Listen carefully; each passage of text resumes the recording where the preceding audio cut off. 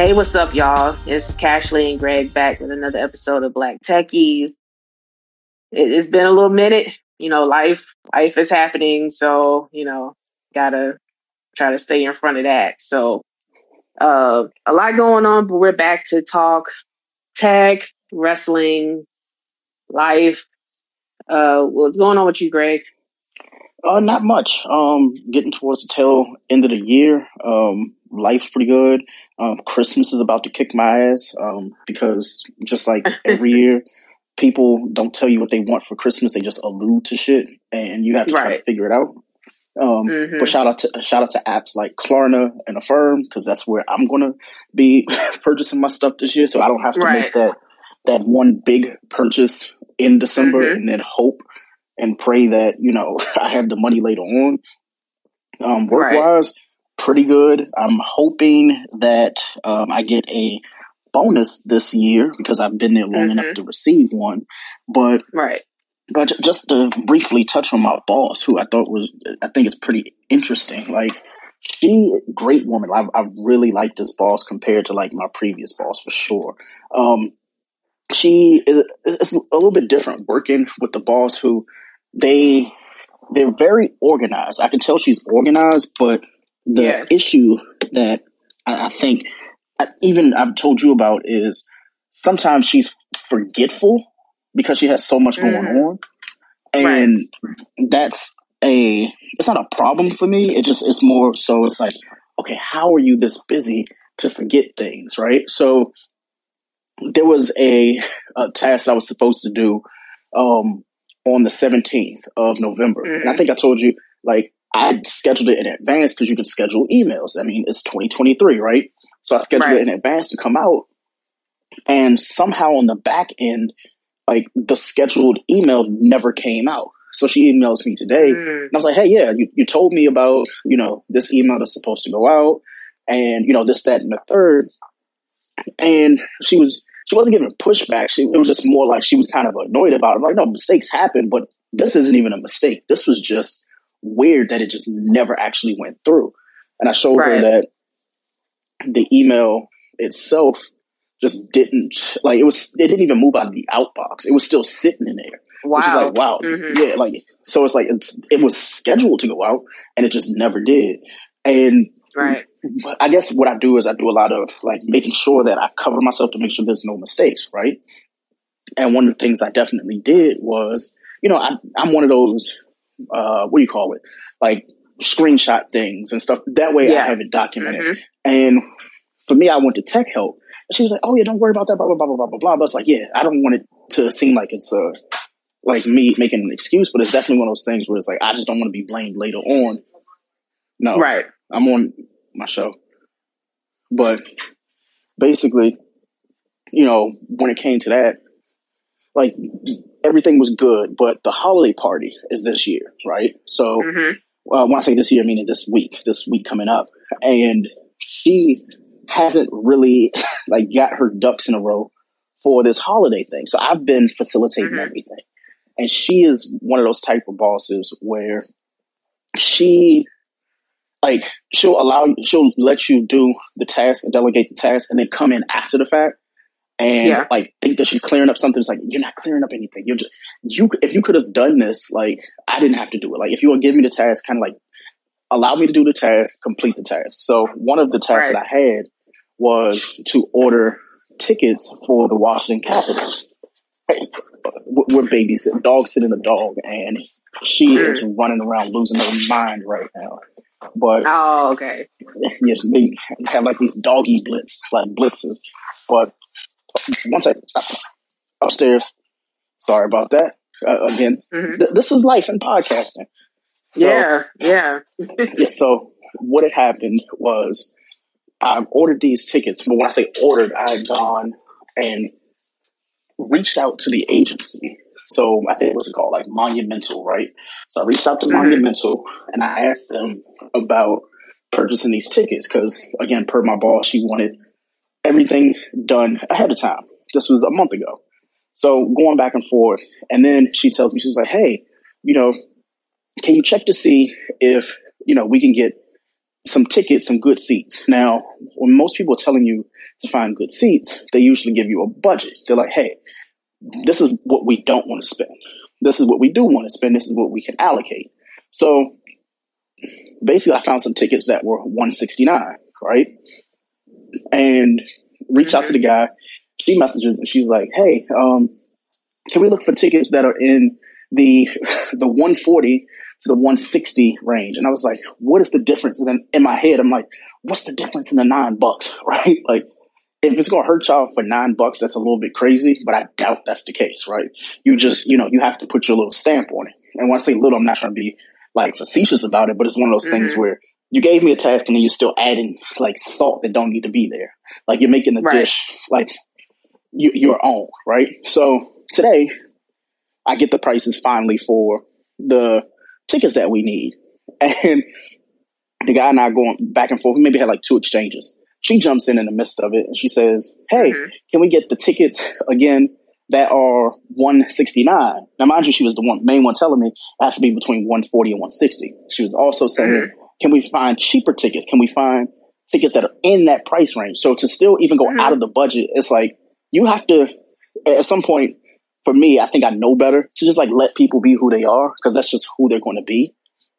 Right. But I'm sure there will be a moment where I have to like ask more, because what I've been doing is I have to clarify with her before I do anything, because she'll tell you something on Monday and she's very like organized in the thought of what's supposed to happen. But then by Thursday, when you give it back to her, she can't really, I won't say she doesn't remember it, but she definitely is like, well, can we change something about it? It's like, you gave specific directions now on Monday.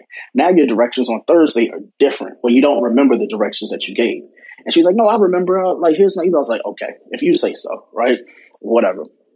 Long story less long, I told you I go into the office 1 day a week, and she usually goes in with me as well.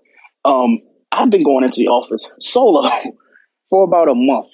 And the reason why is she has stuff going on in her house. She has like people coming in and fixing things and stuff like that. No big deal. That trust me, if it was like that for me, I would be doing the same thing. I'd be like, hey, I got to stay home and everything. But for me, the commute is just a little bit much.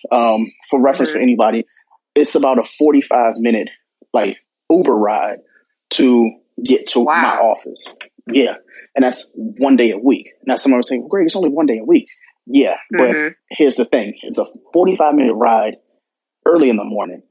Everybody's trying to get home at night. So that commute and a Lyft or Uber would be a little bit more, which means that there's more money. I'm a very frugal spender in certain departments. I'll go and buy all the tech in the world, but I would hate to spend money on Ubers, right? So for me, like the $44, $45 is starting to be taxing, because I'm like, oh, like if you can stay home, I can stay home.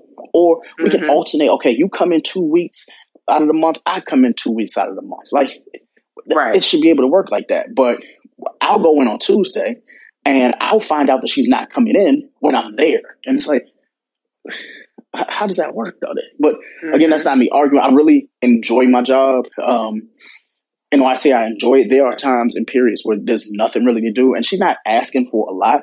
It's a very low maintenance job. And the pay is right. My little quirks that I have is because when I get my directions, I like to get my directions and still be able to add my own element to it and to add my own little creativity to these things, right? And one thing I learned from the previous job is not everybody really wants you to be creative. They just want you to do what they think is the work. And I'm like, okay, that's fine. Right. So what I do is I go and I ask, like this boss, I ask her for specific directions. And right now we're in that phase where we're still learning each other. We're still learning our quirks. And eventually she's going to relinquish the reins and be like, okay, this is who Greg is. And we should allow him to like go through with it. Because since August, since I've been there, what's been happening is her and I had banter before anything is done, which it's nice to have that. But this is how like minute it can be. We can be like doing the holiday party or whatever, right? And I think I showed you like her rendition of the thing that had gone out. So, right, yeah. So here's an example for anybody who's listening. So I'm supposed to schedule the holiday activities for the holiday party. No big deal. You would think, okay, well, you could just tell the people that work with us, because it's not that many, in an email, hey, these are the games that we want to play. Boom, right? Everybody should be fine with that. My boss, she wants to prettify it. And she gave me directions of, hey, just, draft up like an email of everything that you need for, everything for the games, like white elephant, left, right, ugly sweater contest and all that. I'm like, cool, I could do that. When someone says that, you're thinking, when you say draft it up, it's in the form of an email. Or, she was like, then she says to make it a flyer. Now, mind you, when most people say make things a flyer, it's usually, okay, holiday party, like that, right? All of that. What she wanted, to make the story less long, she wanted me to take the context of what could have been the text in the body of the email and put it in the flyer. Wow. And to me, it was defeating the purpose, because today I even told her, I was like, and when I say told her, I pretty much was like suggesting that it doesn't look right, because sending out the flyer with the body of the email body is in the flyer. Whoever's looking at that email is going to open it up and say, it's a blank email with an attachment. Maybe I have to, click the attachment. But then they're going to look at this flyer with all the text that could have been in the email. To me, it didn't make sense. So I told her, I was like, do you want me to put anything in the body of this email? Because it just looks blank. It just looks like I just sent a blank email with an attachment, like something's missing. So what I did was, without her, opinion and thought process behind it, because it would have just been trivial to go back and forth with her, I just put, hey, everybody, attached is this. This is the holiday activities. Can't wait to see you all next week. Doing that made the email better.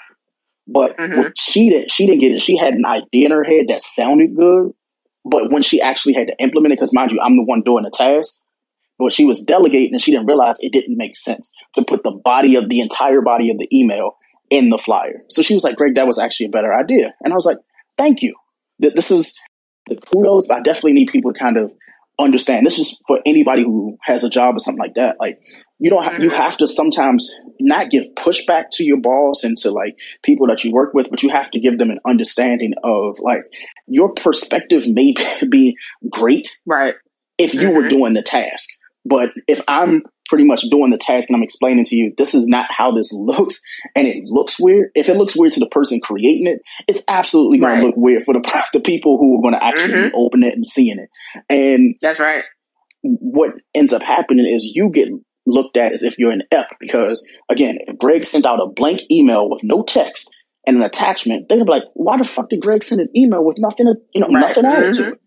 And she would have been like, oh, she probably would have said, hey, I would, there's one or two ways. I told Greg to do that, or, well, we talked about it and that's the direction he wanted to go. She could either go one the other way, but it doesn't work in my favor. So at some point you have to kind of fend for yourself and do things alone, and it's like work it out that way.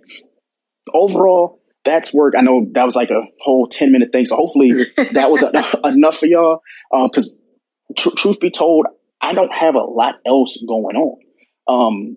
Once I get past this little phase with like learning her and her learning me, you probably won't even hear about work, because to be honest, like my work days, for it to be a 7.5-hour work day, it feels like 2.5, because I'm one of those type of people. I like to do my work when I get it immediately. I like to check it and just be done with it. And coming from not the agency, but the previous firm I worked at, everybody knows the thing that I hated the most was the hurry up and wait of big companies and organizations, where your work is done, but you still have to wait for it to touch 2 or 3 other people's hands, and they're dragging their feet, and then it's 5 o'clock and you're like, okay, I'm just waiting to leave, but the tasks aren't done. When I'm at home, my tasks are done by 11. So I can say, you know what?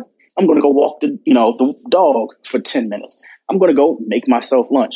But before the previous firm I was at, I shit you not, I was attached to that computer from 9:30 in the morning to 5:30 in the evening. And it wasn't even busy work. It was just like, you have to be seen as if you're looking like you're doing work, and you have to, quote unquote, I'm trying to find a phrasing for it. You have to take your time, but not take long. I think that's the perfect way of saying it. Take your time to do your work, but hey, we got deadlines. It's like, okay, cool. So it's like, well, let me just get it out the way then. Yeah, but if you get it out of the way, then that means we got to give you more work because we have to make it look like you're doing work. It's like, or you could just say, well, he did his fucking work. We paid him to do the work. He did it. So it's okay if he goes and relaxes or something like that. But what about you? You have so much other shit outside of me. What's going on in your world? Wow. Well, let's see. The home closing is tomorrow. So we're coming to the finish line. It's official, and it's been such a journey. Yeah. Like, and it's crazy because, like, well, to kind of get into my house search journey, right? It kind of started like pre-pandemic in 2019. So that's when I started looking at houses. Like, I didn't know what I was doing. I was just looking. But then the pandemic hit, and it's like, okay, I'll put that on hold. Then I started back looking like late 2021, 2022. And it's like the housing market just looked real funny here in North Carolina. And I just got real discouraged real quick. And I mean, the housing prices down here, the gentrification, I don't even understand. Like, you're talking about maybe 3-bedroom homes for like $500,000. And it's like, who's paying that for that? And then you go downtown and they're building like $1 million condos. And it's like, who's buying all this? And it's like, well, what is the whole point? And then, just kind of getting discouraged. And then I would say maybe around August 2023 this year, I started to get back into the housing search. And it was a point of just narrowing down what me and Griffin wanted to do. Like, okay, where do we want to be? What kind of house? And at that point, that's when we realized we're not going to focus on pre-owned homes. We're going to look at new builds and see what they have to offer, right? And we actually found one that we like loved. And it was crazy how it happened because we were looking at a pre-owned home and they wanted like an offer by like 5:00 that day. And it's like, no, I'm not doing that. Like, I don't do all that. And then our real estate agent told us about this new build in Durham. Maybe we should go check it out. And we did. We toured a home, and it's like it just had everything we wanted, which is like unheard of. It's like to have a home that has like all the stuff that you're looking for, and it's within your price range. It's like, wow, So so I think we asked for the contract that day, and then it was just starting the process, finding a lender. It's like we went in with a pre-approval. So then, the lender and the builder, they were offering incentives if you go with their preferred lender. So that's what we ultimately are going with and, getting a move-in ready home. So exactly. Yeah. So, let me first start by saying congratulations because yes, thank you.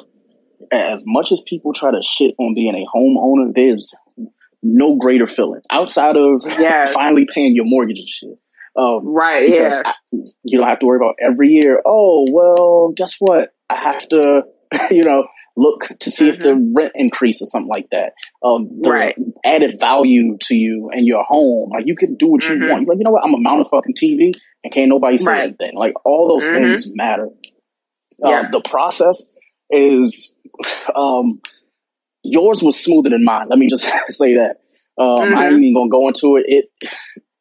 It's not a good housing market. So let me just make it overarching. Like, it's not a good housing market.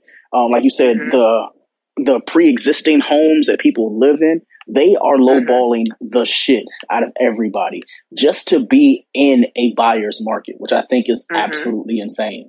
Because when you think about, oh, well, you've lived in this house, you changed up things that work for you. And here you are now pretty much telling people, hey, I want the highest price so I can go and live, or not live, but I can go and be on the market again. Because the interest rates are not low. But the beauty in it is once you get a home, you will be able to refinance.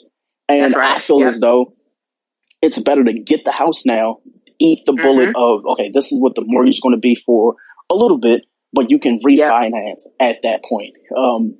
I was talking to my in-laws, and I told them, I was like, when we got in, because they helped us, when we got our home in 2022, they the interest rates at that point were at like 4%, between like 4.5%. They're like roughly at like 8% now. So people are like, do I really want to buy and stuff like that? Like my sister, same thing. They want to buy, but they want to play the waiting game. There's no such thing as waiting for a house.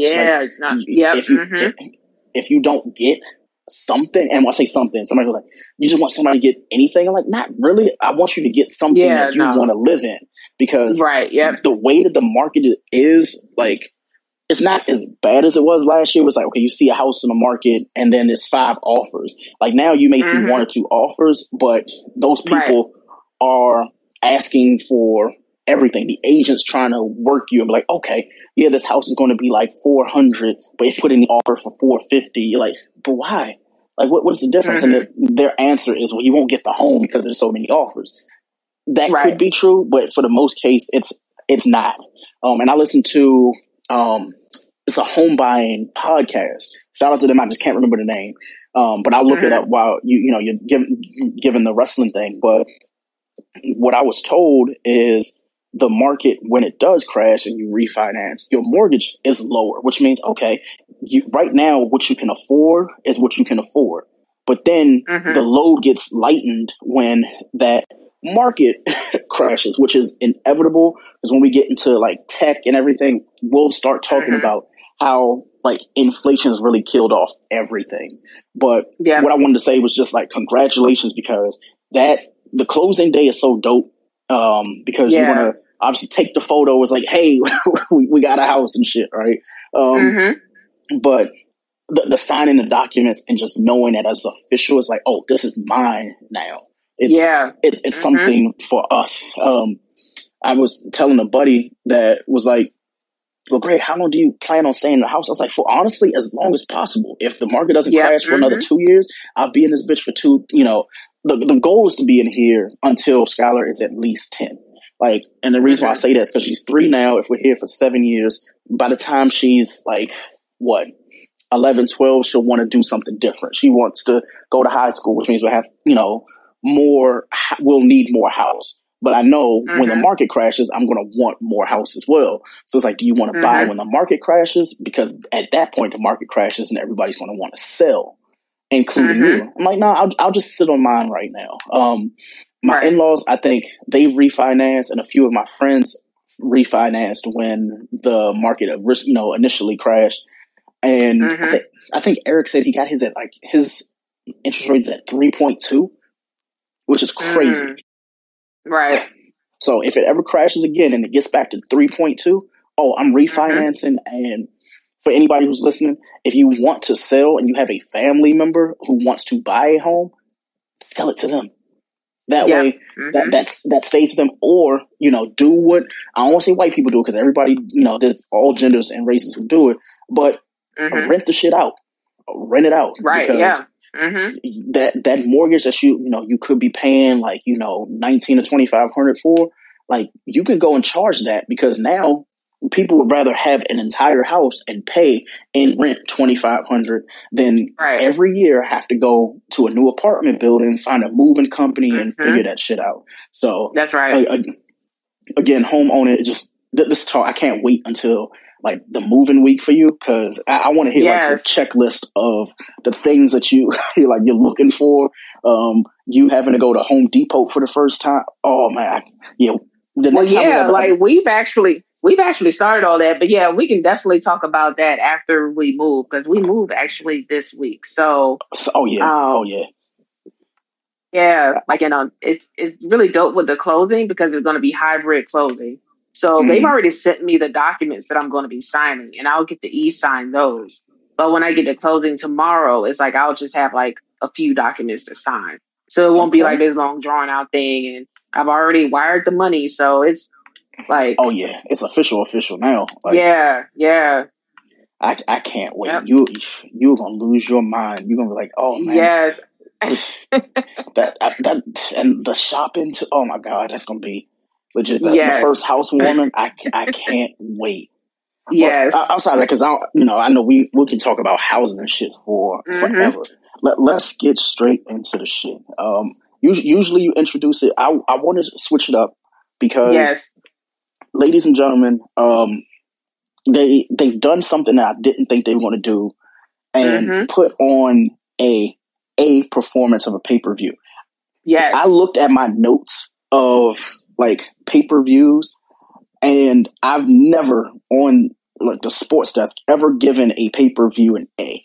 The closest I gave was the Stone Cold WrestleMania, and I gave that a B. And the reason why I gave it the B was because of Roman and a few other matches.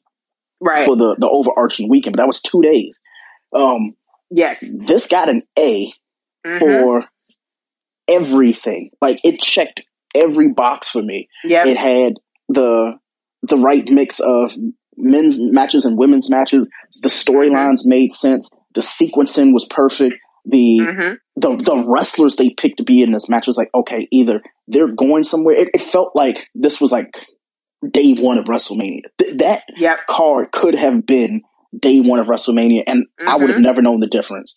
It was a fully stacked card, and this is from top to bottom. The pre-show, I wasn't annoyed, and I didn't turn it off. I was like, oh, okay, here we are. Like, this is like actually entertaining. And for me, on a Saturday night, usually I'm like, okay, well, Greg, I'm going to go out. I'm going to hang out.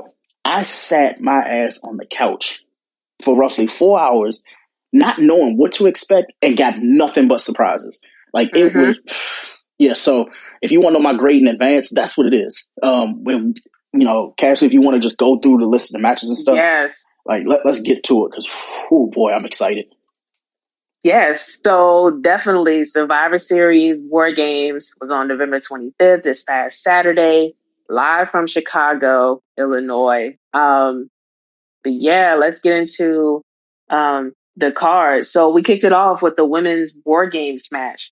Now, this was Team EST, which was Bianca Belair, Becky Lynch, Charlotte Flair, and Shotzi versus Damage Control, which is Io Sky, who is the current women's champion, Bayley, Kairi Sane, who's recently come back, and also Asuka.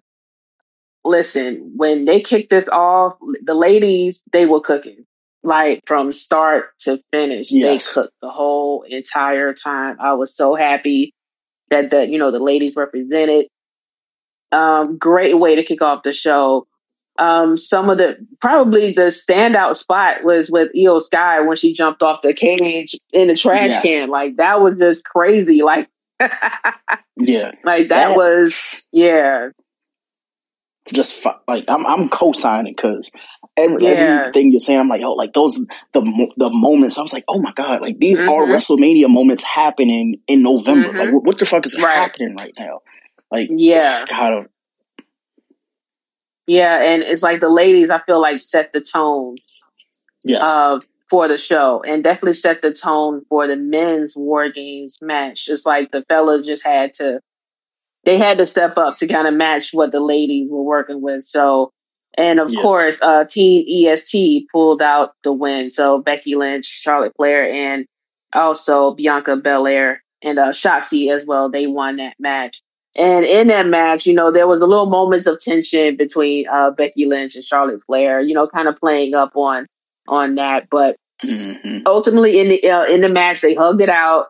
And, in the press conference afterwards, they said, they were kind of, courting their friendship again. So let's see what comes out of that. But yeah, definitely I gave that match a really high A. I mean, just amazing. Shout out to the ladies for sure. Yeah, I'm agreeing. A. I don't have any context behind it. Everything you said, just it's checking all of. God, it's so dope, yo. Like, coming from like all the bad beat writing, and we definitely need to touch on that. Like at the end of the card, like when we talk about like the bad beat writers and how they kind of like canned Survivor Series, like they just pretty much shit on it for the week leading up, and a lot of the speculation was on the attention of someone else who wasn't even a part of this card. They were just already writing this off as being one of the worst pay-per-views of the year. And I can tell you, this was better than Crown Jewel. This was better than the last. Like, Crown Jewel wishes that it could have been Survivor Series. And the interesting part about this is the card only had, I think it was like five matches. And like 5 matches. Yeah, so it was only, imagine having a list, like let's say like an A grade 5-match pay-per-view. We've said this before, like maybe they should extend the length of the matches and lower the amount of fights. Because some of these cards don't need 8 matches. Some of them, they run long in the tooth. The storylines, I get it. Like the War Games match, like 2 rings side by side. Like you're telling a story. One of the War Games ones I'll get into later, it didn't even tell me a story. It just kept me entertained. And sometimes that's all it takes. But the women have proven to me time and time again, like there needs to be a woman only card again. I don't think we've gotten one since, what was that, 2021? That's when Stephanie, she did the all women's card, and I can't remember the name of it off the top of my head, but we had said that was one of the better pay-per-view cards. And for this, it was even, this card was even when it comes to men and women, but to set the tone the way that the women did, I was just like, yes, if this is where we starting at, cool. Because you couldn't take that away from me. Like it would have been worse if they had like a pre-match that was like, fuck, like here we go, now we got this bullshit, and then you get into that. They set the tone for it where everybody, like you said, they had to show up because the women showed up and they had the moment of the night, the first match of the night. So this match specifically gets an A for me. Like so actually, hold on. Do I really want to do this?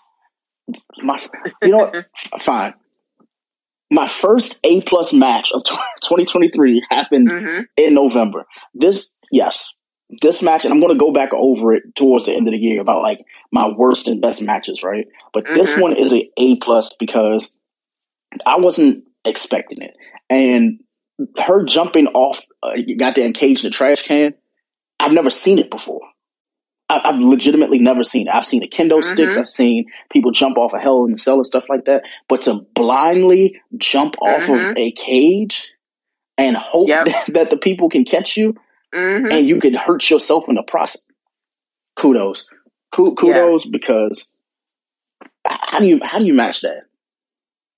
Yeah, and I think before we really proceed further into this card, like in case folks don't know the history of War Games, like it's not new. It's actually well over 30 years old. Basically, War Games began back in the territory days. So National Wrestling Alliance. Back in 1987, it was created by Dusty Rhodes, the legendary Dusty Rhodes. So, of course, under Jim Crockett Promotions, National Wrestling Alliance, and then eventually into World Championship Wrestling. So just a brief history on War Games and why it's one of the most important events in wrestling history. It really is legendary. Like, folks like Dusty Rhodes, of course, Ric Flair, Lex Luger, Arn Anderson, Tully Blanchard, think of all those cats, Ricky Steamboat, like all those cats took a part of War Games back in the day. So to see, WWE bring it back full swing like this is actually awesome to see because, Mm-hmm. we grew up watching it back in the day, Yeah. so to see what happened last Saturday night and how they were able to put on great War Games matches. And of course, shout out to NXT because they brought it back to NXT as well. So, NXT, they did, what they had to do with it. But seeing on the main roster like this with the ladies and the men was absolutely Yeah. awesome. So just wanted to give that brief history. But next up on the card was the Intercontinental Championship, The Miz versus champion Gunther. Mm-hmm. I gotta say, I'm so happy with Gunther and where he's taken this championship reign. We're talking like over 400 something days, and I don't think Mm-hmm. he's had like a bad title None. defense. Like that's just, I mean, that's actually awesome, and that's literally like he hasn't had a bad title defense. And Yeah. normally, if you look at a champion, you'll think, okay, well, this match that they had, it won't all that, but Mm-hmm. although but with Gunther, it's like he hasn't had a bad title defense, and last Saturday was no different. So the Miz, I mean, I don't know if people are sleeping on the Miz, but I think people are sleeping on the Miz. I mean, he's a 2-time Grand Slam champion. He's absolutely awesome on the mic. I mean, he at this point he's doing what the company needs him to do. You know Yeah. what I'm saying? Like he's awesome in the ring. He's making his opponents look absolutely awesome. So I mean, yeah, this title match was no different. And honestly, I gave this one an A as well. Yeah. Like I said, shout out to Gunther Yeah. and definitely the Miz as well. Yeah, for sure. I'm going to go with the same grade. No particular reason why. It just feels like whenever I see a Gunther match, I'm never disappointed. And his Right. opponent doesn't get buried to the point where it's like they can't go Mm-hmm. up from there. So again, Gunther, like, please just we need you to get Roman next. I don't know if they just waiting on it, if they just like, you know what, like SummerSlam, but yeah, please, like, And I'm glad you said that too. Like, Gunther doesn't bury his opponents. And it's odd that you mentioned Roman Reigns right after that because I feel mm-hmm, like they've got Roman so big at this point, he's going to bury everybody that he gets in the ring with.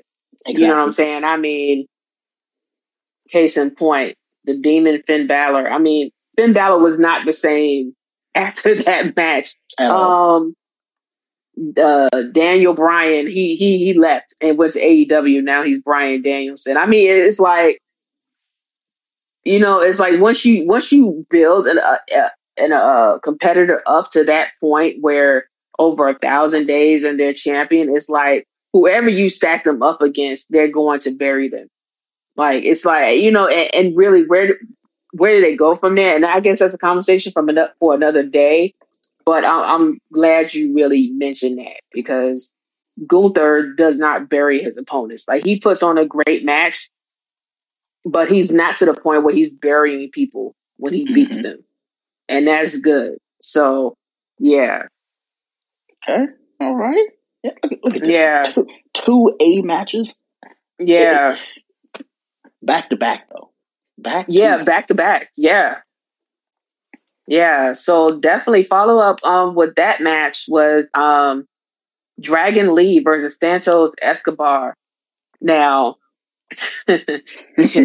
you know me in the group chat. I've been waiting for Santos's heel turn for Mm-hmm. a while now. And looking back, I see what WWE was trying to do. I see it. It was like a slow build. It wasn't overly obvious, but you can kind of tell like there was a heel turn going to happen, and Yep. it finally happened. So Santos Escobar, in case those listening aren't that familiar, he turned on Ray actually back in it was the summer, no, it was the SmackDown after Crown Jewel, Mm-hmm. right? So him, Carlito, LWO, they're on the ring, and it's like, okay, how did Ray lose the title? Carlito says, well, yeah, it's Santos' fault because he left the brass knuckles in the ring, and then Jake Paul got him, which Paul with the title, I'm still not happy with at all. Yeah. Like, why does he need the United States Championship? But anywho, he doesn't. He doesn't. But yeah, so Santos, he attacks Rey Mysterio, basically taking his knee out. Rey had to have knee surgery, so he'll be out for a while.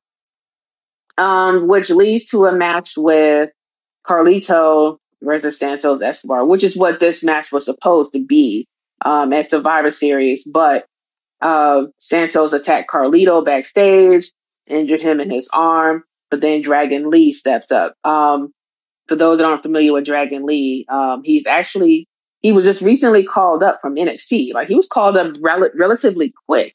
But he's an experienced luchador, so definitely check him out. He's the brother of Rush from La Facción Ingobernable in AEW. So that's his brother, for more background on him. Yeah, so Dragon Lee, he's awesome. Basically, in this match, it was two luchadors basically doing what they do. It's like it was great to see that kind of match, and you could tell they couldn't go totally lucha crazy. Like, if you ever seen a lucha match, it is crazy. Like, but they were still able to do what they needed to do in a WWE ring and still showcase lucha. And of course, Santos Escobar pulled out the win. Like I said, I'm excited over this heel turn. I'm excited to see where this goes. And I think the WWE ultimately played it right with going with a slow build. Yeah. Like they were, because when he turned, it's like it kind of shocked everybody. But, for me, who wanted it to happen, I knew it was coming. Perfect. So, yeah. Yeah, for me, I'm going to start by saying this match was a B+. Actually, I'll give it a B. And the reason why is I wasn't too familiar. Like, what was the Shaq meme? Like, I wasn't too familiar with his game. Like, that's how I felt. And I left a fan. That's why, like, it gets the B. Like you said, I wish I would have seen more lucha out of it, but I understand why. My grade would have probably been lower if we had to watch him and Carlito. So they made a really good decision in having Dragon Lee that, again, wasn't too familiar with his game, but it helped to know that, now I have two wrestlers that I can say, you know what, now I'm following. And they're just both luchas. And what was the icing on the cake for me was this wasn't an opener match. They treated this match like it mattered. It wasn't like, oh, this is just some filler. Like, and I understand, like, somebody would say, well, what do you mean? This would have, if under the McMahon regime or their reign, this would have been a pre-match, and people wouldn't have taken it seriously. Yep. It got its just due, which means when we see this match again for a belt, because I feel like it's destined to happen. Like, there's no way you can tell me, like, after seeing that match, you won't see them fight for a title. And when it happens, I'll be here waiting. I'm like, yo, like, to find one of my favorite wrestlers now on a pay-per-view that I honestly didn't even expect to watch. And he put on, to me, like a 10 out of 10 match. It was just, a little quirks, that I couldn't really understand. But overall, I loved it. I loved it. It gets a B. Because I can't give them all A's. I have to give this one a B. For the reasons I said. And the length of the match wasn't what I wanted. I wanted a true to form, like, I think this match was, how many? It was like 7 minutes long? Because I'm looking at Wiki. It was like 7 minutes long. Like, they could have gotten 5 more minutes out of that match. Right. Yes. And and usually we're always saying that, oh, these matches go on too long. It's always the bad ones who go on too long. The good ones were just like, yo, can we just get 5 more minutes? Like, give us that. So, again, shout out to Santos, shout out to Dragon Lee. Right now we are sitting at I think we're still sitting at an A. Like, it can only go up from here because, it's only 2 more matches. So, what was your grade on that match? Yeah, I definitely agree with you on that. It was definitely a B, and only because they needed more time. You know what I'm saying? Like, I mean, more time, you definitely would have seen more out of the two of them. There was a particular moment in the match where Santos went for Dragon Lee's mask. And if you know anything about luchadors, it's like you don't touch their mask. So that added extra heat to Santos Escobar, which is, as a heel, that's what you want. You want the heat. So definitely good play on his part. So definitely, I give it the same grade, a B, definitely.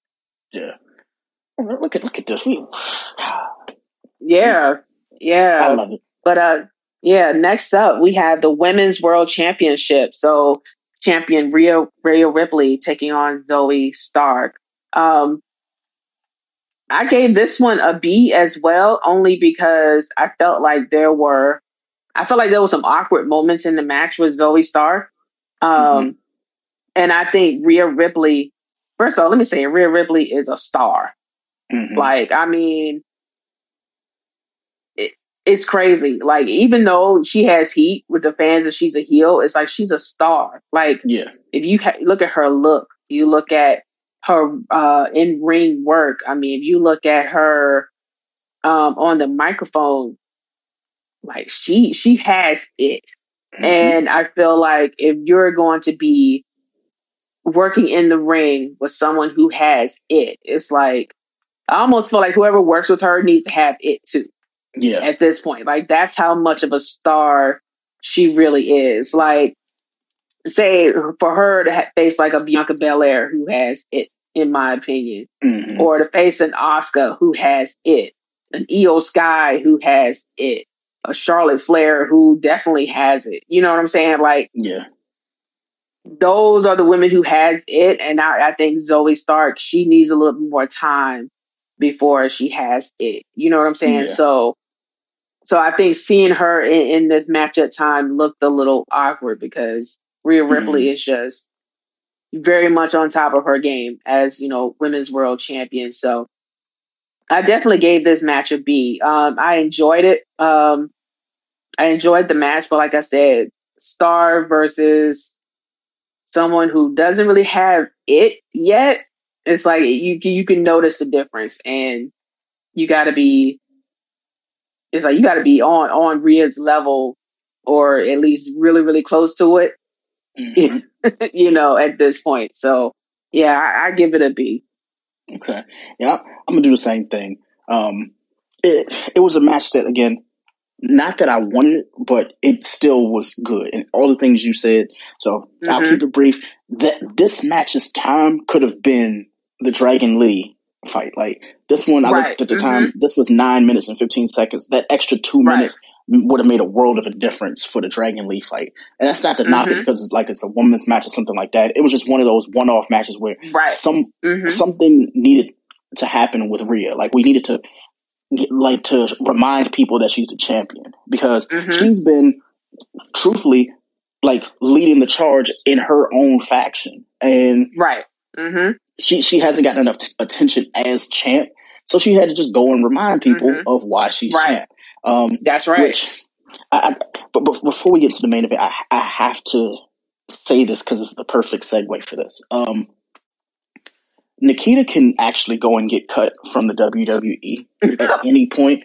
I was watching a video of her coming back, and I think it was the NXT event that she was at, and she is. I think she either must have been black in a previous life, or she is trying her hardest to just be black. And, shout out to Pam. She used to say this stuff when I was like, oh, I like Nikita. And I didn't believe it. And mind you, my crush on Nikita lasted every bit of, 2 episodes? And it was because I've had the look of, her social media. And it's like, bro, I just want somebody to comfortably ask, does she want to wrestle? Because when you look at the Rhea Ripleys and the women's roster, That's right. Yeah. She's not going to make it on main roster. And I swore up and down she was. She doesn't have the ring skill. People were showing me clips on Twitter, and they're like, "Yeah, Greg, she can't wrestle, bro. She just is. She's essentially Nia Jax for NXT. She's never going to get called up. She might get the title once or twice, but she'll be the girl who comes in for like this year's Royal Rumble, and I think that's what they're saving her for, because dude was saying, she tore her ACL. I didn't realize how long it's been since she tore her ACL in like the end of 2021. Yeah. But she's doing splits on the beach and shit like that. We're like, is she still injured? What is it? And it's not that she doesn't have the it factor. She is. I'm trying to find the word without being disrespectful. She's just not a good female wrestler. She's not. She has the look. Like, she's like a white Karma. Like, she has the aesthetic of like, okay, she's menacing and like people can like, she should be able to dominate them. But it's like, she moves slow and it's not fluid. Her moveset is like terrible. It looks like a bunch of stuff that like, if Naomi did it, it would look cool. But since Nikita does it, it's just like, ew. Like, she does the butt smash thing and she does the split to like pin people. I'm like, this doesn't look good.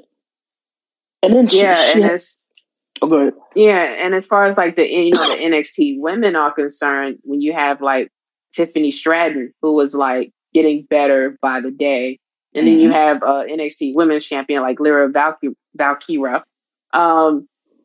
Yeah, I mean all of the girls who probably came in at the same time she did have far long surpassed her, and it's like only thing she knows how to do is do, like you said, splits on the beach, and it's like, what kind of career do you plan on having in the WWE? Is like, I don't.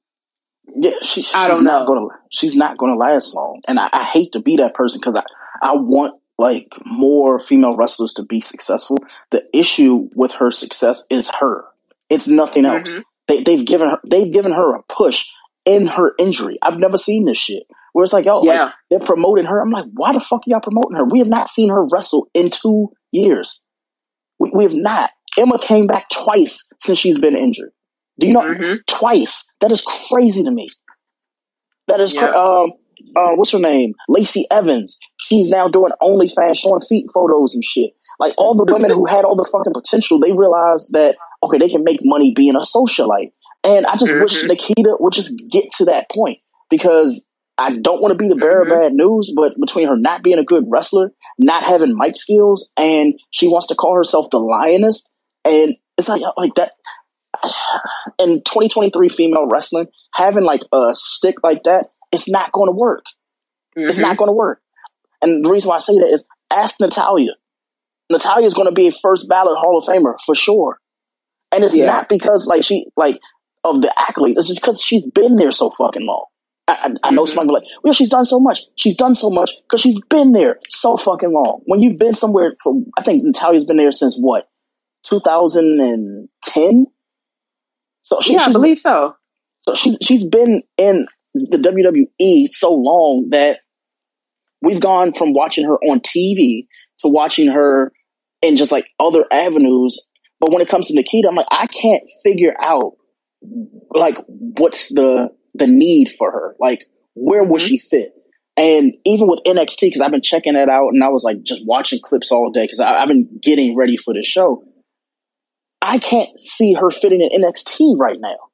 Right. Like, she doesn't have a place because, one, I don't think her heart's in wrestling. Let's just be completely honest here. I think the wrestling was a way for her to, she's always been a skilled fighter and like a kickboxer.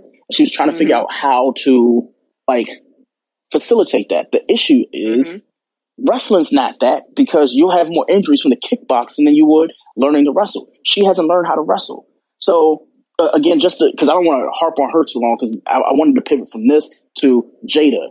And the reason why I wanted to bring this up right before the main event, because now I think it's the perfect time. Jada has been getting absolute shit for the past 2-3 weeks about people saying, oh, she can't wrestle. She can't do this thing. She has to learn. She never had a real match. She had squash matches and shit like that. And my thing is, look at some of the women that y'all prop up, Mm-hmm. and then look at where Jade not only could be, but where she will be. You don't even have to look at the women, because I don't want to like just focus on that. Goldberg was essentially Jade. That's right. Mm-hmm. Like if we could talk like that, like there's a laundry list of Ryback. Yes. Ryback. He didn't even have I don't even think he had a finishing move until like a year into his tenure at WWE. He was just doing the pump it up thing, and he would run up and punch you.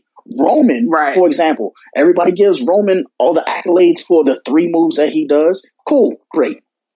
So he has the Goldberg. If you're creating a player on WWE 2024, he has Goldberg's move set. He has Edge's finisher, and he ends up having the skill ring set of I'm trying to think of the other dude who did like Taz, because like Taz has that swag of Roman too. So I'm like, okay, that's Roman, but I don't want to say he's one dimensional. But we prop up all these people, but then. When I was reading the shit about Jade, I didn't even want to make it a black thing or a white thing or a woman versus man thing. To me, it was like people were shitting on her, but then saying, "Oh, well, we can't wait for Maggie the Stallion," because that was the nickname I've been trying to figure out for about 2 months. They've been propagating her, and I was like, "Oh, what's her finishing move?" And they said, "Oh, it's the split squash." I was like, "That's what?" It's like so you're laying on the ground and she just jumps on you, and like she jumps on your ribs and she ends the match. No, no, yo. So again, there are certain groups, and they know who they are, because I've been in those groups, and I've removed like some of the groups I've been on in WWE for Facebook. Well, not just WWE, but wrestling on Facebook, because it's a cesspool of men who just they have their favorites and they shit on everybody else. They don't have an opportunity to say, but they've hated Jade since AEW, and they haven't figured out why they don't hate her. So it took one article for it wasn't Cornette. I forgot who it was who had said it was Dave Meltzer. It was Meltzer, right? And he was shitting on Jade because his favorite wrestlers aren't getting the push that they're supposed to be getting from NXT. He has his favorites, and the reason why they aren't getting pushed is because they don't have big ticket value. And I know it's going to sound crazy, but it's the truth. The WWE, like when it comes to Raw and SmackDown, they don't need any filler women. They don't need any filler. They need the women who are going to replace Becky Lynch if she has another kid. Charlotte, when she finally says she needs to get the fuck up out of there. Asuka, when she decides, you know what, I'm going home, which that feels like it's going to happen very soon as well. I'll talk about that on another day. But what NXT needs to do, and they've been doing it well, is putting women in the position to go to that next step. And one of the biggest people tying it back to Maggie the Stallion is they put her in that position and she's failed them at every opportunity. Someone would say, oh, it's because she's been injured. It's like, no, when you look at who she's fought, she's never fought anybody. She doesn't fight people who matter when she is healthy, and she injures herself wrestling. It doesn't make sense. But again, Jade gets so much hell for doing the one thing that you would hope that your favorite wrestler does when they start in a new faction: train to work with the people that she's going to work with. When you start a new job, we've all started a new job. You don't go in there day one knowing all the shit. So why are we giving Jade like flack for that? It doesn't make sense. But I'm telling you this now, everybody's going to be eating crow, because even though, they're going to have so many matches with her and Charlotte, and they're going to be for a title and shit, it's going to be, and stop me if I'm being facetious in saying this, you're going to see a hell of a lot of comparisons of Rock and Triple H, Rock and Austin. It's going to be like that with her and Charlotte, because you already know last year they started removing some of her title reigns and saying that certain ones didn't count, because she was up at I think she was at 19 at one point. She had been surpassed her father. Now I think she's at like 13, 14, because they removed some. So what's going to happen is Jade may never get to 13, 14. She's definitely going to be I see 6, 7. And the reason why I see that is because there's enough talent in her finger that she's so much like better off. She's box office, and I can see that. Yeah, you don't get that. You don't get that often. So the fact that we know, like next year for Survivor Series, she's gonna be in that, and she's gonna dominate that Elimination Chamber. She's gonna be in that. Well, actually, no, she probably won't be in Elimination Chamber. Well, is it Elimination Chamber in February or is it in? I think it's no, it's not. It's after Mania. It is. Yep, it's after Mania for sure. Yeah, because Backlash is February. So whenever Elimination Chamber comes, she probably gonna be in that. And if she doesn't win a title for WrestleMania, and they just have her as like the teaser match and shit like that, like, oh yeah, this is her introduction match WrestleMania. She's got trained up enough. Cool, but you got her coming out now. Then you got The Rock's daughter coming in right behind her in another year or so. She's gonna be ready. Like they say, she's ready now. I don't believe it. I think she needs another year. But then you have the other women from NXT that they gonna get their call ups for Royal Rumble and they gonna look good. But ultimately, it's like, who can they keep? Who was the woman who everybody was clamoring over? She was at Royal Rumble when she came in. I think she had come in from, was it AEW or TNA? The white woman. I don't know why I call her Sonya Blade. That's Mortal Kombat, right? But you know who I'm talking about. We see her sparingly. Like I think she's tagging with somebody else right now. White blonde woman, but she came from another faction. I want to say she was the TNA champion. She was either a TNA champion or it wasn't AEW. And I'm thinking the Doctor, but it's not the Doctor. She wrestled just like the Doctor from AEW. I cannot remember her fucking name, but long story less long, she was one of the entrants, like the surprise entrants for the Royal Rumble. I want to say it was 2022. And she was a surprise entrant. We're like, oh shit. And she came out, I think she got eliminated by Beth Phoenix or something, and she hasn't really done anything since. And when I say, I'll let you get yourself up for the next fight, because I want to get her name for sure. But I guess what I'm attempting to say is, y'all need to start putting some respect on Jade's name, and y'all need to stop acting like she ain't going to be the person that you're going to see men and women have the merch for. Because I'm telling you this. I'm telling you this now. Remember this day. Remember this episode where I said we're gonna see comparisons of Rock and Triple H.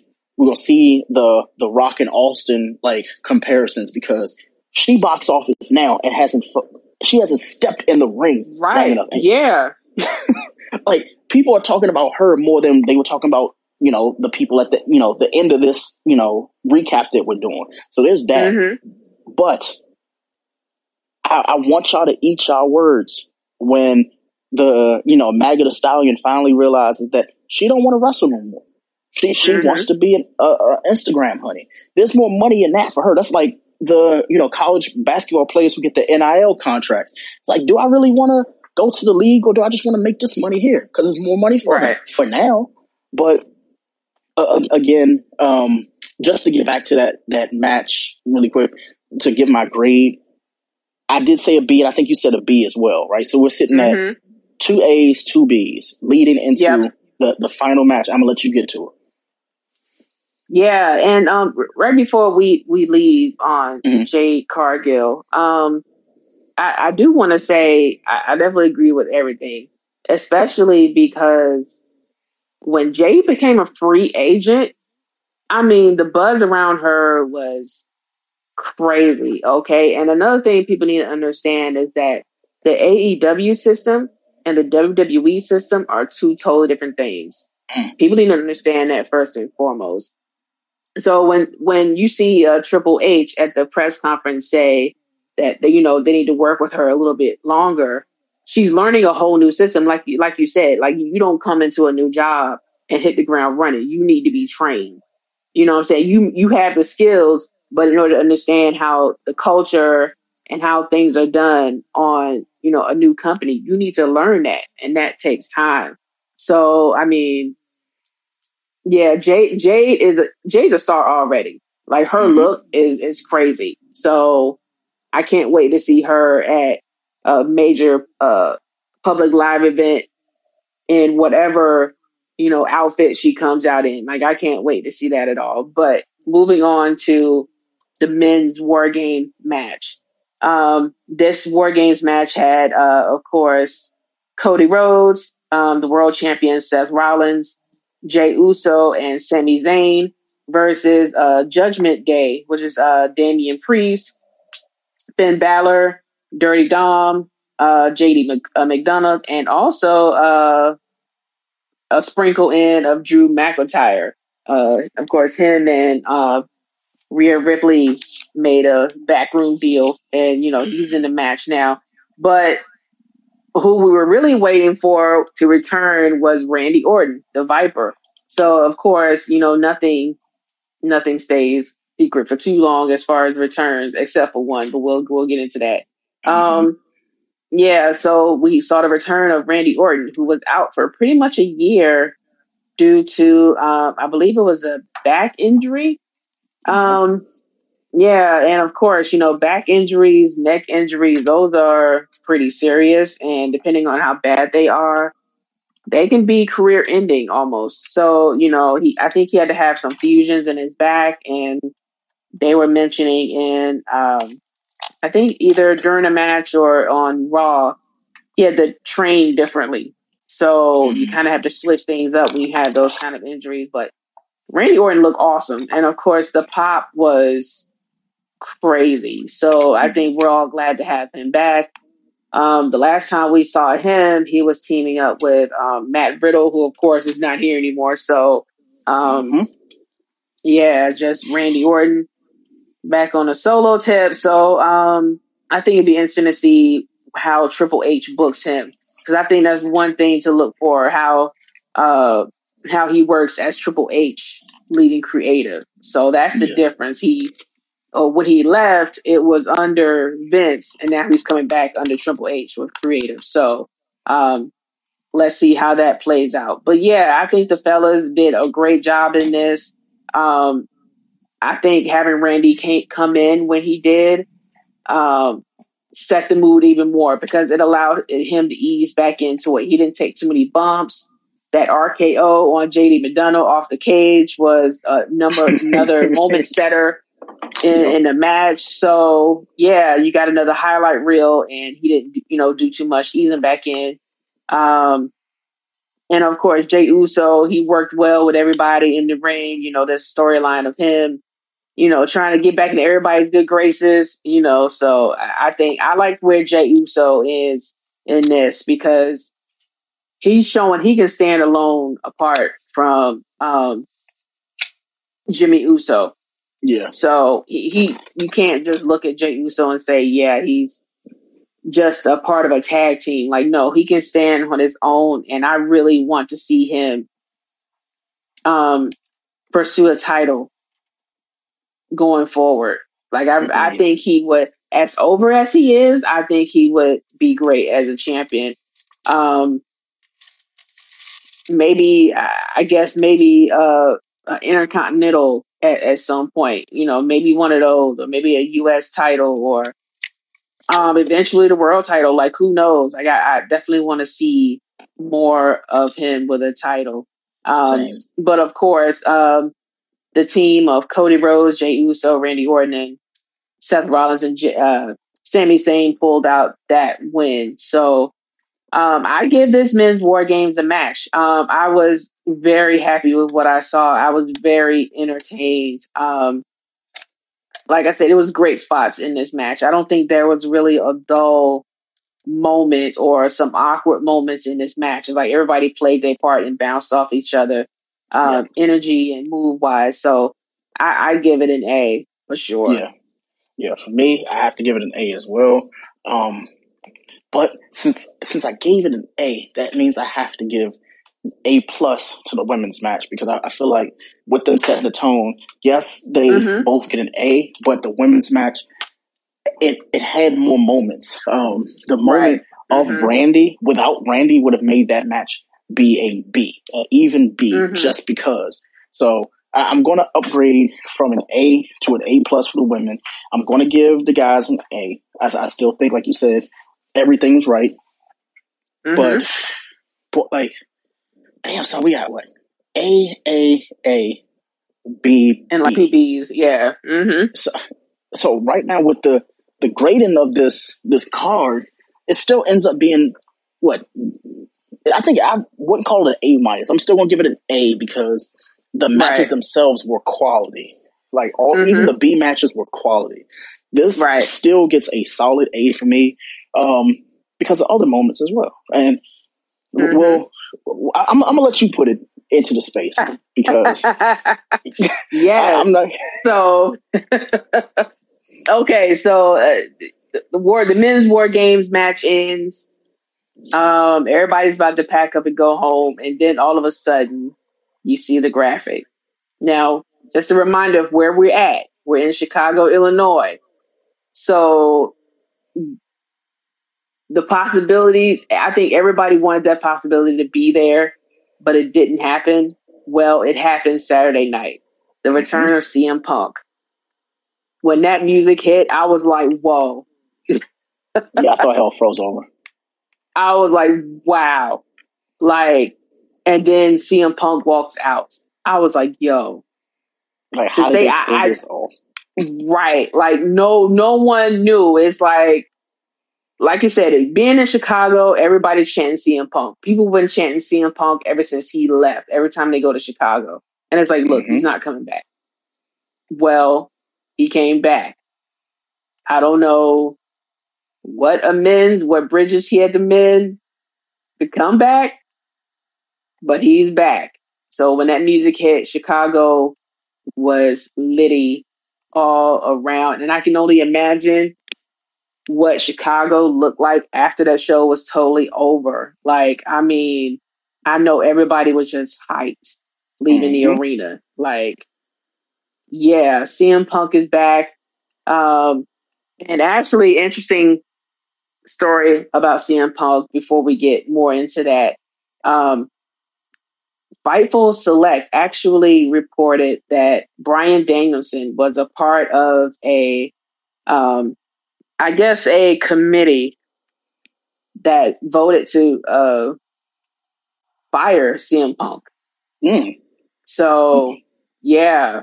So that I guess we can table that for another episode because we'll definitely have to get into that. Wow. Now that's new news for me. That's crazy. Yeah. So he's active on the roster, and yet he has that kind of backstage role. Yeah, like I said, we can definitely table that for the next show. But yeah, CM Punk, he's back in Chicago. He did like maybe a 10-minute walkthrough. And I mean, the place exploded, exploded. And then also there were little clips coming out from the fans on Twitter saying how, Seth Rollins was kind of like, trying to throw shade at him. It's like you see a storyline brewing when you see it, right? Exactly. Like, okay, they getting ready to feud for a little bit, which I really wouldn't mind. Yeah, I wouldn't mind that at all. I guess I would like to see kind of how they plan to build it. Yeah. It's like, like don't just kind of throw CM Punk back into a title picture. Like, nah, because after all the mess he talked about WWE, that's why I thought the possibility would never happen of him coming back. I mean, and like you said in the group chat, maybe it was a Vince thing. Yeah. But yeah, like I said, I never thought he was coming back. But yeah, shout out to CM Punk and Triple H. I guess they handled it like men and decided to do what was best for business. So, right, so yeah, shout out to them and let's see how this happens. So I know you for sure definitely excited about this. So yeah, tell them how you feel about that. Yeah. I don't get too excited about a lot of things, but I spoke at volumes about the AEW situation and how he was treated, but I didn't have context. And other people had said, "Oh, well, he needs structure." And one thing about CM Punk that I do agree with about the structure is he's always felt scorned about how it ended at WWE because he hasn't been successful since. When I say successful, like he's been a failed project everywhere he's been since since WWE. People fail to realize like he was over in UFC failing. Like he was classified a failure in a lot of cases. So we have to speak volumes to that. But as somebody who is a fan of CM Punk, and I've been a fan of CM Punk, I still have my merch from WrestleMania 30, because of CM Punk. I'm trying to think of the term. My need for like the stone cold edge of wrestling, I can't get from anybody else but CM Punk. Others have tried and they failed because you don't get that much heat and that much love simultaneously. CM Punk does, right? And what I love the most about CM Punk is the fact that he atones for like his failures. He's atoned for UFC. He's atoning now for WWE. And I don't know what they've done contract-wise behind the scenes, but he seems to be humbled because whatever went wrong with them got fixed. Almost like they sat across the table from each other and was like, oh, well, you've aired your grievances out against us to AEW and to UFC and all these things. Like, what was it? And we all know what the fuck it was. It was Vince. So Vince being gone now was like the perfect opportunity, which would make someone think, okay, well, was Punk lashing out and doing the shit he was doing to intentionally be fired from AEW because he knew he wanted to go back? That's, again, my personal conspiracy theory. However, to wrap up my statement, I'm looking forward to them doing right by CM Punk. And when I say doing right by CM Punk, just, you don't have to put a belt on him. Just give him the proper, like, not even matches. Just give him the proper, like, treatment, merchandise and stuff like that. It felt like he's always been pushed to the side by the old guys like Cena and Batista. It was always like, yo, what the fuck? Like, he's carrying a goddamn, he's carrying this brand now. And y'all are putting all the old men, even Brock. It was like, bro, like he had to go and get with Paul Heyman in order to get a push again. That was crazy to me. So what I'll try to land by saying, like, CM Punk, he has to do right. So let's give him some self accountability as well. He has to do right. And when I say has to, meaning like he has to not fuck this up. Don't be the guy that everybody's expecting. Be the guy that nobody knows. Like, yo, like he's coming in this bitch knowing what the fuck he wants. And he's going to enjoy the fruits of his labor as a result. Then, just to, close out, Roman, your days are numbered, bro. Because Randy's back, CM Punk is back. Yeah. Also, he has no excuses. He's healthy. Roman is healthy. And he's beat everybody. However, he's beat everybody in unconvincing matches that have buried everybody else. You don't bring these people back and have them buried. But you also don't have CM Punk feud with Cody because you're not going to bury two faces after they have to either fight Roman or they lose to Roman. They buried Drew McIntyre. I don't know what the fuck Drew's doing these days. I'm like, what happened, bro? Like it just sucks. And God rest his soul, like Bray Wyatt. Like, I think the death of Bray made WWE realize, like, yo, like, we have to start capitalizing on these guys. When I say capitalizing, like utilizing them for their value now. They didn't see the value in Bray because they were so hyped up about Roman, who was doing less than nothing. So, like, legacy-wise, when we think about Bray Wyatt's return, kind of like how Cody's return, how Sting's return, initial come out, cup up in CM Punk, Cena, Rock. Like, you've had all these people come back in, honestly, the last 365 days. Can you know how crazy that shit is? And in the last calendar year, we've had Undertaker come back to NXT for the first time ever. We've had we had Edge come back and leave. We've had Cody come back. We got CM Punk come back. You got Jade coming. We've got Brock having to return with the Mr. Miyagi hair and everything like that. We've had The Rock come back and not feud with Roman. And it's almost like he knew, like the writing was on the wall. If I feud with him right now, like they're going to either try to bury me or make me pass the torch. So he's like, nah, I ain't going to do that. Because there's too many people. They did the Cody thing wrong with Roman, and they've done everything wrong since. And when you look at everybody else outside of Cody, they don't even have the same lore anymore. Finn Balor, I said this, and I hated the fact that I said it because I know it's true. He has not been the same guy. He has not been the same guy since that match. One, since that match, and two, he doesn't even look like the top three people in his faction. That's crazy when Damian Priest is like the 3 and you are the 4. It's crazy to think about that shit. So what I hope, and not just hope, but what I expect out of CM Punk is honestly just stay in the course. Like stay in the course, like wrestle your matches. I don't need him in a big storyline because whatever storyline he's going to be in, cool. Like if you want him and Seth for 4 or 5 pay-per-view, give it to me. I'm okay with that. I'm absolutely okay with that. You can even give me the storyline about the Nexus versus, like when, he seen it with the Nexus. Like bring all that shit back up. Like I remember all these things. Just don't feed him to somebody who don't need it. Like the matches I can see him in, like say he fights Roman. Actually, I don't even think they're gonna give him Roman first. I don't think they're going to. I don't think so. Yeah. What I think they'll do is he'll go in the Royal Rumble and he'll lose, right? And then he's gonna go to WrestleMania and he doesn't need to win a match at WrestleMania. That's what's so crazy. Everybody's expecting him to win. All our faves can't win.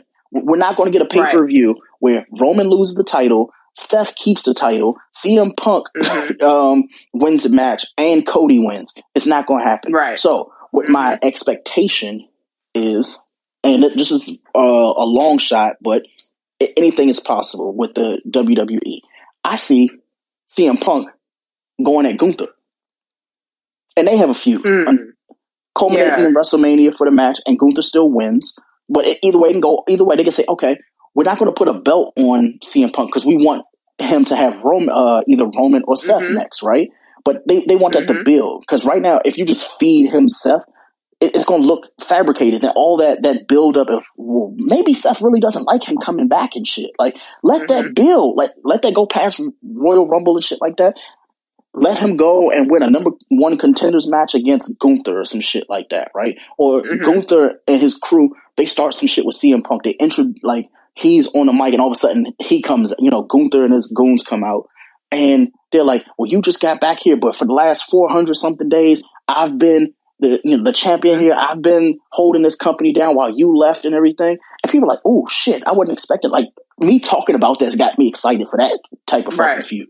So yeah. You have that be a match at WrestleMania. Then you have Seth and honestly, I don't know who Seth can fight, but it just has to be a match where he loses, or because if anybody loses at Mania, it would be him for the title. Because again, like I feel like they're just going to let Roman get past Royal Rumble, and then SmackDown is going to, not SmackDown, SummerSlam is going to be where he loses the shit, right? Because at that point we got Brock coming back, which again. Who's saying he don't interfere at I think no, because you told me that he closed a chapter on that. He doesn't ever want to fight Roman again, right? So they closed a chapter on that shit, so that won't ever happen again. Which is sad because it's like, yo, we were all tired of it after the 11th time that it happened. But he finally said, you know what, I'm tired of this shit too, right? So yeah, Gunther CM Punk is a match. Jade and I think it'll be Jade and Becky Lynch. I don't think it'll be Jade and Charlotte. Because I think... because I think Becky can kind of work around Jade. Exactly. For a little bit. You know? Yeah. And then they'll do a Bianca Belair fight with I don't want to see her in Charlotte again, but we're gonna have to. But it has to be a one-on-one because she has to redeem herself from. Didn't she lose the belt in the triple threat match where it was her, Asuka, and Charlotte, and she lost the belt in that match? So because Io Sky cashed in. Yeah. So that would be a good redemption match. Hey, like, because what does she have the belt? I can't remember. Like, no, it's Io Sky. So that. So somebody would lose it at No, she can't lose it at Backlash. Io Sky they would never do that. Would kind of fuck up their market over in Japan. So that would. They're going to do a fucking another triple threat match. They're going to do a triple threat match with Bianca Belair, or they'll do a Hell in a Cell or like a fatal 4-way type of match where it's just going to be 4 women. Anybody can win the title, and it makes everybody look good. Like Charlotte looks good; she comes out clean. Bianca comes out clean. Whoever's the champion comes out clean, and that's fine because the highlight is going to be Jade and CM Punk for that night. Was it night 1 or whatever? Because they're gonna get CM Punk out there like they did Austin. Night 1, your ass get out there at fucking 10:20. You tell somebody I'm calling their ass out, and anybody who wants to step to me, and then Gunther's ass comes out or something like that. Like anything can happen. I'm trying to think of some other matches. I don't know who has the tag titles anymore because I don't think they really give a fuck about the tag titles anymore. Is it still Cause God, what is his fucking name? Yeah, it's Judgment Day. So it's Damian Priest and Finn Balor. Okay, so that'll be a night 1 match anyway. So fuck that. Actually, they'll probably lose that shit on SmackDown, and we're just like, all right, cool. They lost the fucking belts. There won't be a match for Royal Rumble, and then there'll be the opener. They'll come before the Andre the Giant challenge because don't nobody want to see that shit, right? I'm trying to think. Maybe Jey Uso versus Seth. I see that being a really solid match, and because he can't just be a face forever. He has to, like, Jey Uso has to kind of like still have that in his system, right? So that would be a good match for me. We said Jade, we said Becky. We talked about I don't think Asuka was. She probably. If she's in that match, she's gonna if she's in WrestleMania, it'll be one of those the typical 8 woman over the rope challenge that they have. And I don't like that, but I mean, as long as we can see our favorites, right? The Miz, I would love to see him fight again, just not for a belt. I just want to see him just do what he normally does. He hosts WrestleMania, and he's been a good host the last 2, I think he's done it 2 years in a row. Have him be the host and give him a match against somebody, but have it be somebody who's coming back. Who's coming back? Or who needs a match that would be entertaining? Like a Drew McIntyre. Him and Miz would be a good match. I haven't seen New Day in forever, so that's that on that. I think they're further down on the card. They're not really doing too much. Yes, I honestly don't know. I can't see too many people, in my personal opinion, when it comes to WrestleMania, there's going to be a lot of good matches. But if this is the bar when it comes to, what's to come, Royal Rumble is going to have to knock it out the fucking park. And when I say they're going to have to knock it out of the park, I don't want Roman to be the main event. I'd rather it be the men's Royal Rumble and have Roman be the match before that or the opening match, because now that title doesn't hold the prestige to just be the main event every card. He can open that. He can open the goddamn card and go back on vacation for all we give a fuck, because we already know. Okay, cool. Y'all just want to keep giving him the belt. Cool. Let him be the first 2-3 matches of the night, and then we can get to the entertainment. Because eventually, actually, I'm gonna say eventually, because now people are starting to talk do we really even give a fuck about that belt? Thank God for Triple H adding the second belt, because people were telling him, really? Him with 2 belts? He's holding up the revenue. And y'all are paying him. So, again, Roman, I'm so glad I lasted through the entire pandemic. I think we all lasted through the entire pandemic, all saying that, you know what? it went from being entertaining and we like the storyline to even the people that are a part of the storyline are bored with the storyline. When Jey Uso was like, yeah, like I gotta do something else, because I mean, for 4 years out of your career that you could be propping yourself up to be an individual singles like wrestler, like, you know what I'm gonna do? I'm gonna help my cousin out. I'm gonna just be up under his wing for 4 years, to the point where we feuded twice because he's run out of people to feud with. Like, what? Right. So, yeah, again, this is I don't know if they have a December pay-per-view, or are they doing the whole day one thing again, where they have a pay-per-view January 1? Yeah, I think they're doing that again. Okay. Well, if that's the case, I'm all for that too. Like, I'm completely fine with that if that's the route that they do decide to go. All I ask though is, whenever they do day one, introduce like the people that need to be coming from NXT at day one. Like, don't separate the shit. Like, we need more NXT people. I know it seems like the roster's loaded, but it's heavy at the top. Like, it's very heavy at the top. Santos is going to need somebody from NXT to fight. I swear he needs that. What's the homeboy, Bianca Belair's husband? Like, I still believe he needs to be an individualist. He needs to be like just him. He needs to feud with Pam's favorite guy. What's the dude that y'all like? Carmelo Hayes. Yeah. Yeah, like that's a fucking WrestleMania match. That's a day. No, that would be a day 2 match for me, because that, like, everything can't be day 1. That would be a day 2. But yeah, again, kudos to Triple H. Kudos to WWE minus Vince McMahon.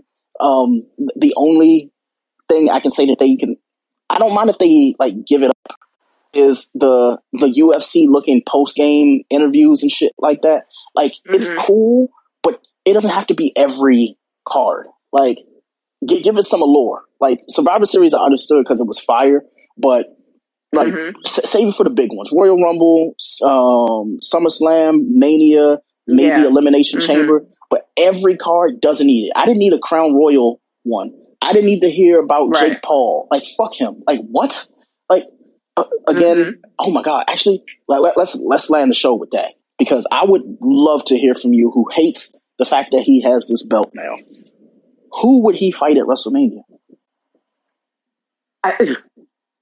I have no idea, because it's like I don't care for him at all. So it's like I've never wanted him to have this title. It upset me terribly when he won. It's like, for what? Yeah. And you haven't really seen him since then. Yep. On TV, you know, I'm a fan. I've been a fan all my life. I'm not in the business, but it's like stuff like that just never makes sense to me. It's like, what are you really gaining by doing this? You already have it on a Hall of Famer, Rey Mysterio. So it's like you're not really, you don't need to elevate the title. You didn't need somebody like like Paul to elevate the title in any way. You have it on a Hall of Famer. And it's not one of those titles that really needs elevation. I mean, it's already a classic title. This is one of those titles that's been around since the territory days. Yep. You know what I'm saying? So it's like, for what? But before I ultimately land the plane, CM Punk for a brief moment. Because you said there were 2 different things that you mentioned that I definitely want to touch on. One being stability, right? CM Punk in AEW was never going to end well for maybe 2 reasons. One, AEW does not have a solid leadership. They didn't have of that Vince McMahon. And I say that because Vince did not let his talent run over him. Facts. You want to leave? He'll fire you. He'll let you go. Whatever. He was not one of those to play around with in that way. Tony Khan is not like that at all. Okay. So to hear about some of the backstage things that CM Punk was getting into, maybe possibly punking Tony Khan, I'm not surprised by that at all. because CM Punk, it was once upon a time a WWE guy, and he was once an indie guy. So he has that experience of being in the business for so long. And like I said, being in the WWE for so long, he learned a lot along the way. So it's like, if you're not one of those to hold and stand on business, then your CM Punk's going to run right over you. So that's one for stability. Like, nobody was there to really say, no, it's like this, boom, boom, boom, or you can roll. Which leads me to the second issue that I've always had with AEW. And I ain't going to rant about this for too long. We can say this for another show. Yeah. You're calling over ex WWE stars just to, I guess, say you did it to build your brand, but you don't know what to do with them. And this is why I call AEW a WCW 2.0, because it's the same thing that Eric Bischoff did. This was straight out of the Eric Bischoff playbook. You had folks like a Kevin Nash and a Scott Hall who were straight up sharks. And in my opinion, took full advantage of WCW financially and every single way, because nobody stood up to them and was like, nah, we're not doing that. Mm-hmm. Right? You had the likes of Hogan coming in doing the same thing. You had, Eric Bischoff going after Bret Hart, didn't know what to do with Bret Hart at all. So it's all tying in together. This is why I've always said, even if you listen to the Melanin Mat, I call it WCW 2.0. It's the same playbook, same MO, and it never works. And this is the classic point of it blowing up in Tony Khan's face. Like, you didn't know what to do with a CM Punk. You didn't know what to do with him at all. Like, CM Punk looked horrible over there. He was botching moves. It's like, what is going on? Like, nobody stayed on top of him.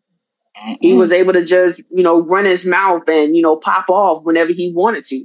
You know what I'm saying? So that's one thing. And then two, it's like, yeah, he knows, okay, I'm back in WWE. I really hope that he does stay, focused and not get into the bull, because, Vince isn't there anymore, but Triple H, they call him Papa H, but I'm sure he's not taking mess from nobody either. Like, don't try to play Triple H on that level. It's not going to happen. So, yeah, I definitely wanted to call that out before we land the plane. Yeah, sure. I think we can land it there. Okay. Great show. Yeah. Yes. Yeah. Next episode, Greg won't go on the long. It's just been a while. It's been a while. We need to chop it up. Yeah. But yeah, I cannot wait for the next episode. We need to get to tech. So the Black Techies, this is the rest of the episode. If you want to talk tech, we need to take Nikita's phone. So that's the moral of the tech for the week. Take her social media. Yes. Yeah. So thank y'all for all listening. We will. I think we should try to do another episode next week. So, but I know you have to move and everything. So when you do have time, let's do that, because we definitely have to catch up on a lot of the stuff before the end of the year. So until next episode, y'all, we'll see you later. Peace. Yeah. Peace and love, y'all. Peace. Hey, do you have the Wi-Fi password? Common words everyone has said in an airport, coffee shop, or any public place with free internet. Don't fall victim to internet hackers while using free internet thanks to NordVPN. NordVPN is one of those services you tell yourself you don't need until it's too late. We've used the NordVPN to browse the web, check bank accounts, and even stream apps like Netflix. It's the only VPN service that lets you bypass ISPs, perfect for when your job has sites you frequent like Facebook is blocked. It's the best VPN service you can get for both price and performance. Install NordVPN on up to 6 devices, including your smartphone, tablet, and desktop, and experience the service for yourself. Start protecting yourself and your content with NordVPN by heading over to nordvpn.com/YBAB at checkout and save 75% on your subscription.